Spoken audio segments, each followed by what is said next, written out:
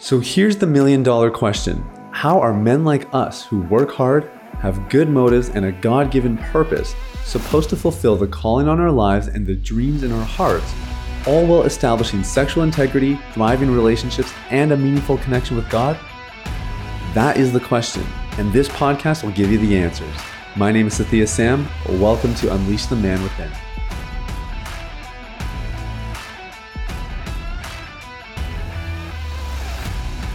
What's up, everybody? It's Sathya Sam here. Welcome to Unleash the Man Within. Thank you guys so much for listening. If my voice sounds a little bit funny, it is because I have been wildly sick for about probably 5 days in a row.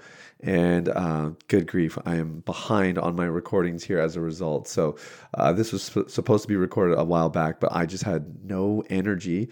And then when I finally had some energy, my voice sounded even worse than this. I don't even know how bad it sounds right now. But anyway, we made it, and I just thanks for bearing with us here. I wanted to mention just two things really quick before we jump into a really cool episode on probably one of the most pivotal questions that has been asked to our community in the last little bit. I'm really excited to share it with you guys.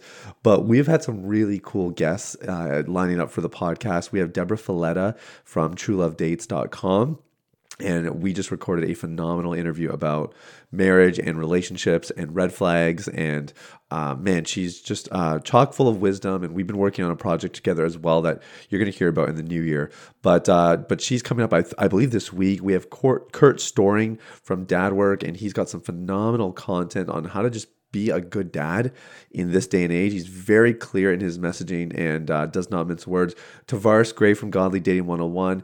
And we just recorded an interview. This was actually yesterday. I was still kind of feeling sick, but I didn't want to reschedule this one with Dr. Jake Porter. And we talked about attachment theory and how it factors into addiction. Oh my gosh, one of my favorite interviews of all time. So I'm just letting you know there's some really good stuff coming ahead. And if you haven't subscribed to us yet, you're going to want to do that just so that you get notified as soon as this content becomes available to you. And I mean, you can look through our history here, but we have all kinds of unbelievable guests. People like Julie Slattery, Cole Zick from Moral Revolution. We've had Jason Vallotton from Bethel Church, Seth Dahl, Shane O'Neill, Drew Boa, Mike Signorelli, Bruce and Tony Hebel. We've been fortunate to really have some incredible people with us here on some incredible topics, and I don't want you to miss out. Now, let's jump into I think one of the best questions that I've heard somebody ask in our community the last little bit. So we do a monthly expert call, and typically what we actually do, to be honest, is we bring in a podcast guest whose interview really resonated with our paying clients. And so we'll get them in and we'll say, okay, look, like, people loved your podcast, so let's do like a deep dive. And so usually they'll teach for 20, 30 minutes. Sometimes I interview. And then we do another 30 minutes of Q&A. And this is where people literally get, what would have cost hundreds of dollars for them to get customized help, a customized answer to their response, they get for free in our community. And it's really incredible just to see the kind of breakthroughs that come. So we had Tamara Rozier, who did an episode on ADHD. I think it was maybe back in August. And I'll put a link in the show notes to her episode. But, we have lots of guys in our community that maybe are either self-diagnosed or have actually properly been diagnosed with ADHD. And so they were like, can you please bring her in? We want to learn more. So we did, and she just blew these guys' minds. I mean, they were writing notes the whole time, and she was giving so many insights. And one of the things that came up during the Q&A, there was a guy who was saying, I have a really hard time figuring out how to regulate ADHD with my addiction, because I just find that I get bored with something and I move on to the next, and and eventually I kind of find myself looking at porn. But then other days, my brain is so overworked. It's not that I'm bored. It's actually just that I'm kind of just looking for some way out, and that's where porn kind of presents itself. And she said, okay, well, you need to ask yourself a really important question then. Is porn a relaxant or a stimulant? And you could just kind of feel the mic drop of that question. And what she was saying is, and she went on, and I won't be able to give the full explanation that she gave, but what she was saying is, for some people, porn will serve as one or the other, and for some people, it will serve as both. And the purpose it's serving, this is from a more neurological standpoint, the role that it's serving is going to lead you to ultimately the better alternative or the superior solution.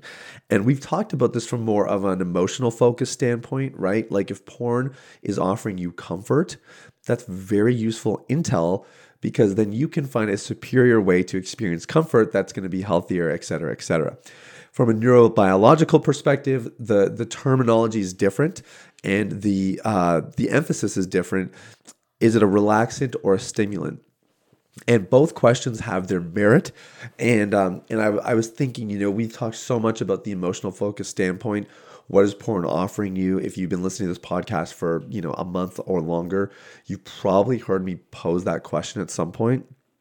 But this was really, really insightful, a really cool angle, and something I wanted to give you guys to add to your tool belt when you're trying to understand and ultimately get to the root of your porn addiction.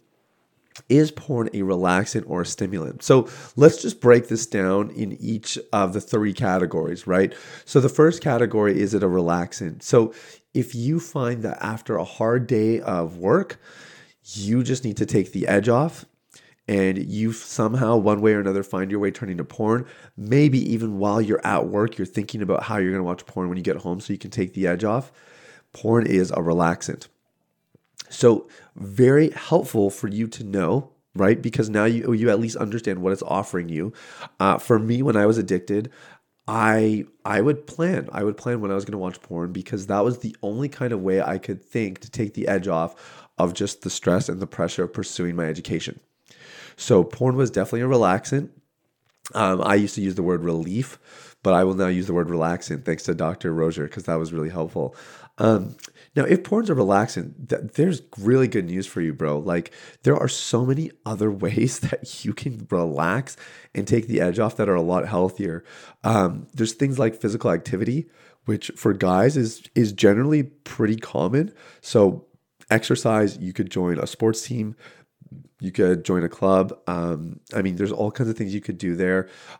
Meditation, right? So there's things that you can do that are a little bit more static, like meditation. You could pick up a hobby even, but something that's going to allow you to decompress, that's going to allow you to relax. We talk a lot about creativity. I'm super passionate about that in our community, just because I think creativity often gets hindered by porn addiction. And so it's one of the things we do see is when people start to get healed and whole is they do start to explore their creative outlets a bit more. But if you're looking for a way to take the edge off, lots of healthy ways to do that. And I've given you some examples, but I'm sure you can think of more.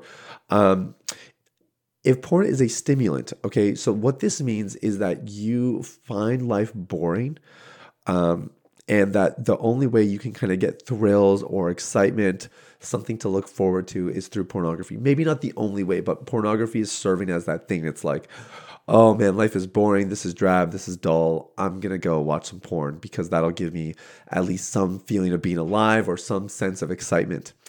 So if porn is serving that role in your life, then yes, porn is functioning more as a stimulant. So I think, in my opinion, this is probably a much more complicated solution, just because stimulation it's not what we think it is, right? Because in theory, you're like, there's actually never been more opportunities for you to go find a stimulant, because you can literally pick up your phone and, like super high stimulus, scrolling on Instagram, reading through texts, scrolling through news feeds, reading news articles, watching sports, watching YouTube, whatever it might be. But the reality is we're not looking for stimulants that just get our brain excited temporarily, like a flash in the pan. When you're looking for a healthier stimulant, what we're actually looking for is something that is stimulating at a meaningful level. And this is going to really take us back to some of our fundamentals, which is like community, connection, forming meaningful relationships, right? And so I want to challenge you that if you find that porn is serving more as a stimulant, your option is like, it's not like, well, just go skydiving every time that you feel tempted, like you can't just go find these super stimulating things to do. I don't think that's what it's about. What we're trying to do is we're trying to find more meaningful activities that are stimulating. And so I think relationships is probably going to be the most fundamental of them all. But there might be some other things as well that actually could tie even into the relaxant thing, like a hobby, as an example. Okay, so let's talk about hobbies, because I'm realizing that this could fall into both categories, and I want to be a bit clearer. So let's say a hobby for you is playing sports. Is that a relaxant or is that a stimulant? Well, probably more of a stimulant, right? Like, I know I kind of framed it as a relaxant earlier, so I apologize if I'm being a bit confusing. It's probably more of a stimulant, but I will say that it kind of depends, because for some people, actually playing sports is taking the edge off, and it's really nice, and it's not about being super competitive. It's just about moving your body. So again, it's about the role it's actually serving for you. It's not, we can't just look at the activity and say this is a relaxant or this is a stimulant. It really depends on the role it's serving for you. Okay.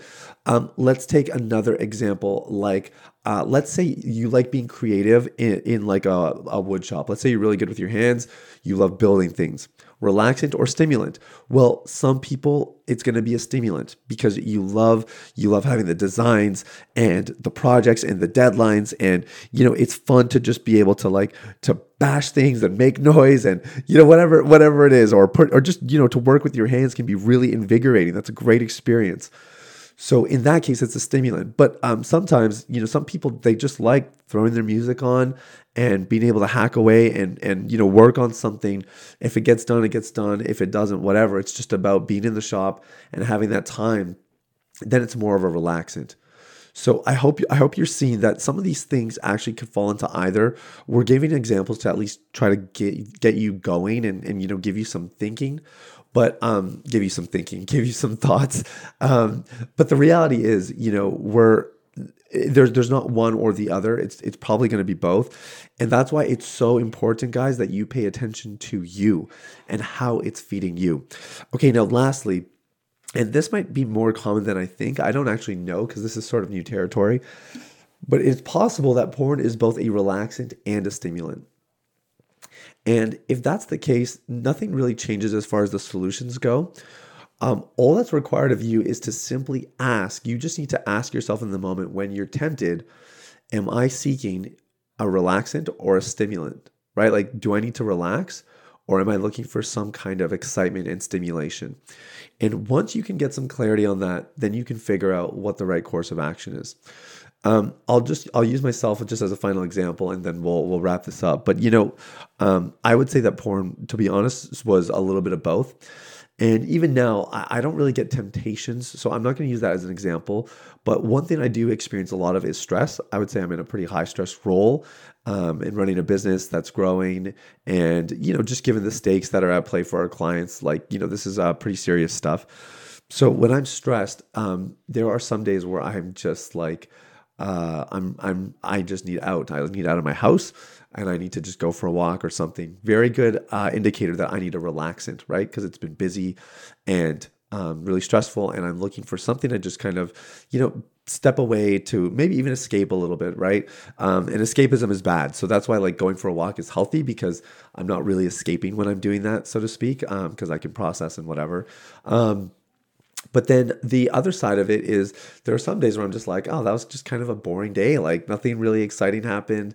I didn't get to really talk to anybody because, it's a virtual company. And so some days you're at your desk and you're just grinding away.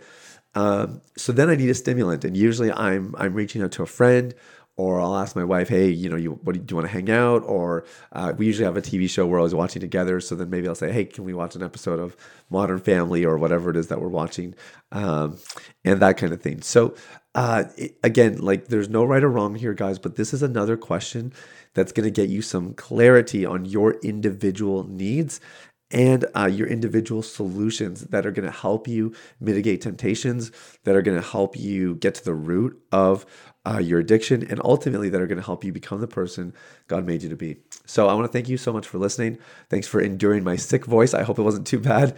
Much love to you guys. We'll talk again soon. Bye-bye. Hey everybody, it's Sathya again. Thanks for listening to Unleash the Man Within. I wanted to take a quick moment to let you know about a free ebook that I wrote for you called The Ultimate Guide to Porn Recovery. It provides a basic framework for the recovery process and a few of my top tips completely free of charge. You can get it now at www.ultimaterecoveryguide.com. That's www.ultimaterecoveryguide.com. Now, if you've been impacted by the podcast and you want to show some support in less than 60 seconds, there are 3 ways you can do that. First, you can leave a rating or review on your podcast platform. This lets people like you know that the content here is valuable. Secondly, you can share this episode with someone in your life that might benefit from the content. If you're passionate about helping other people experience freedom and success in their lives, this is one of the easiest ways to do that. And lastly, you can subscribe. I personally only listen to the podcast that I subscribe to. If you're seeking daily encouragement, guidance, and insight in your recovery journey, I highly recommend subscribing to Unleash the Man Within. Thanks for listening. I look forward to connecting with you very, very soon. The information, opinions, and recommendations presented in this podcast by Sathya Sam and his guests are for general information only and should not be considered medical, clinical, or any other form of professional advice. Any reliance on the information provided is done at your own risk.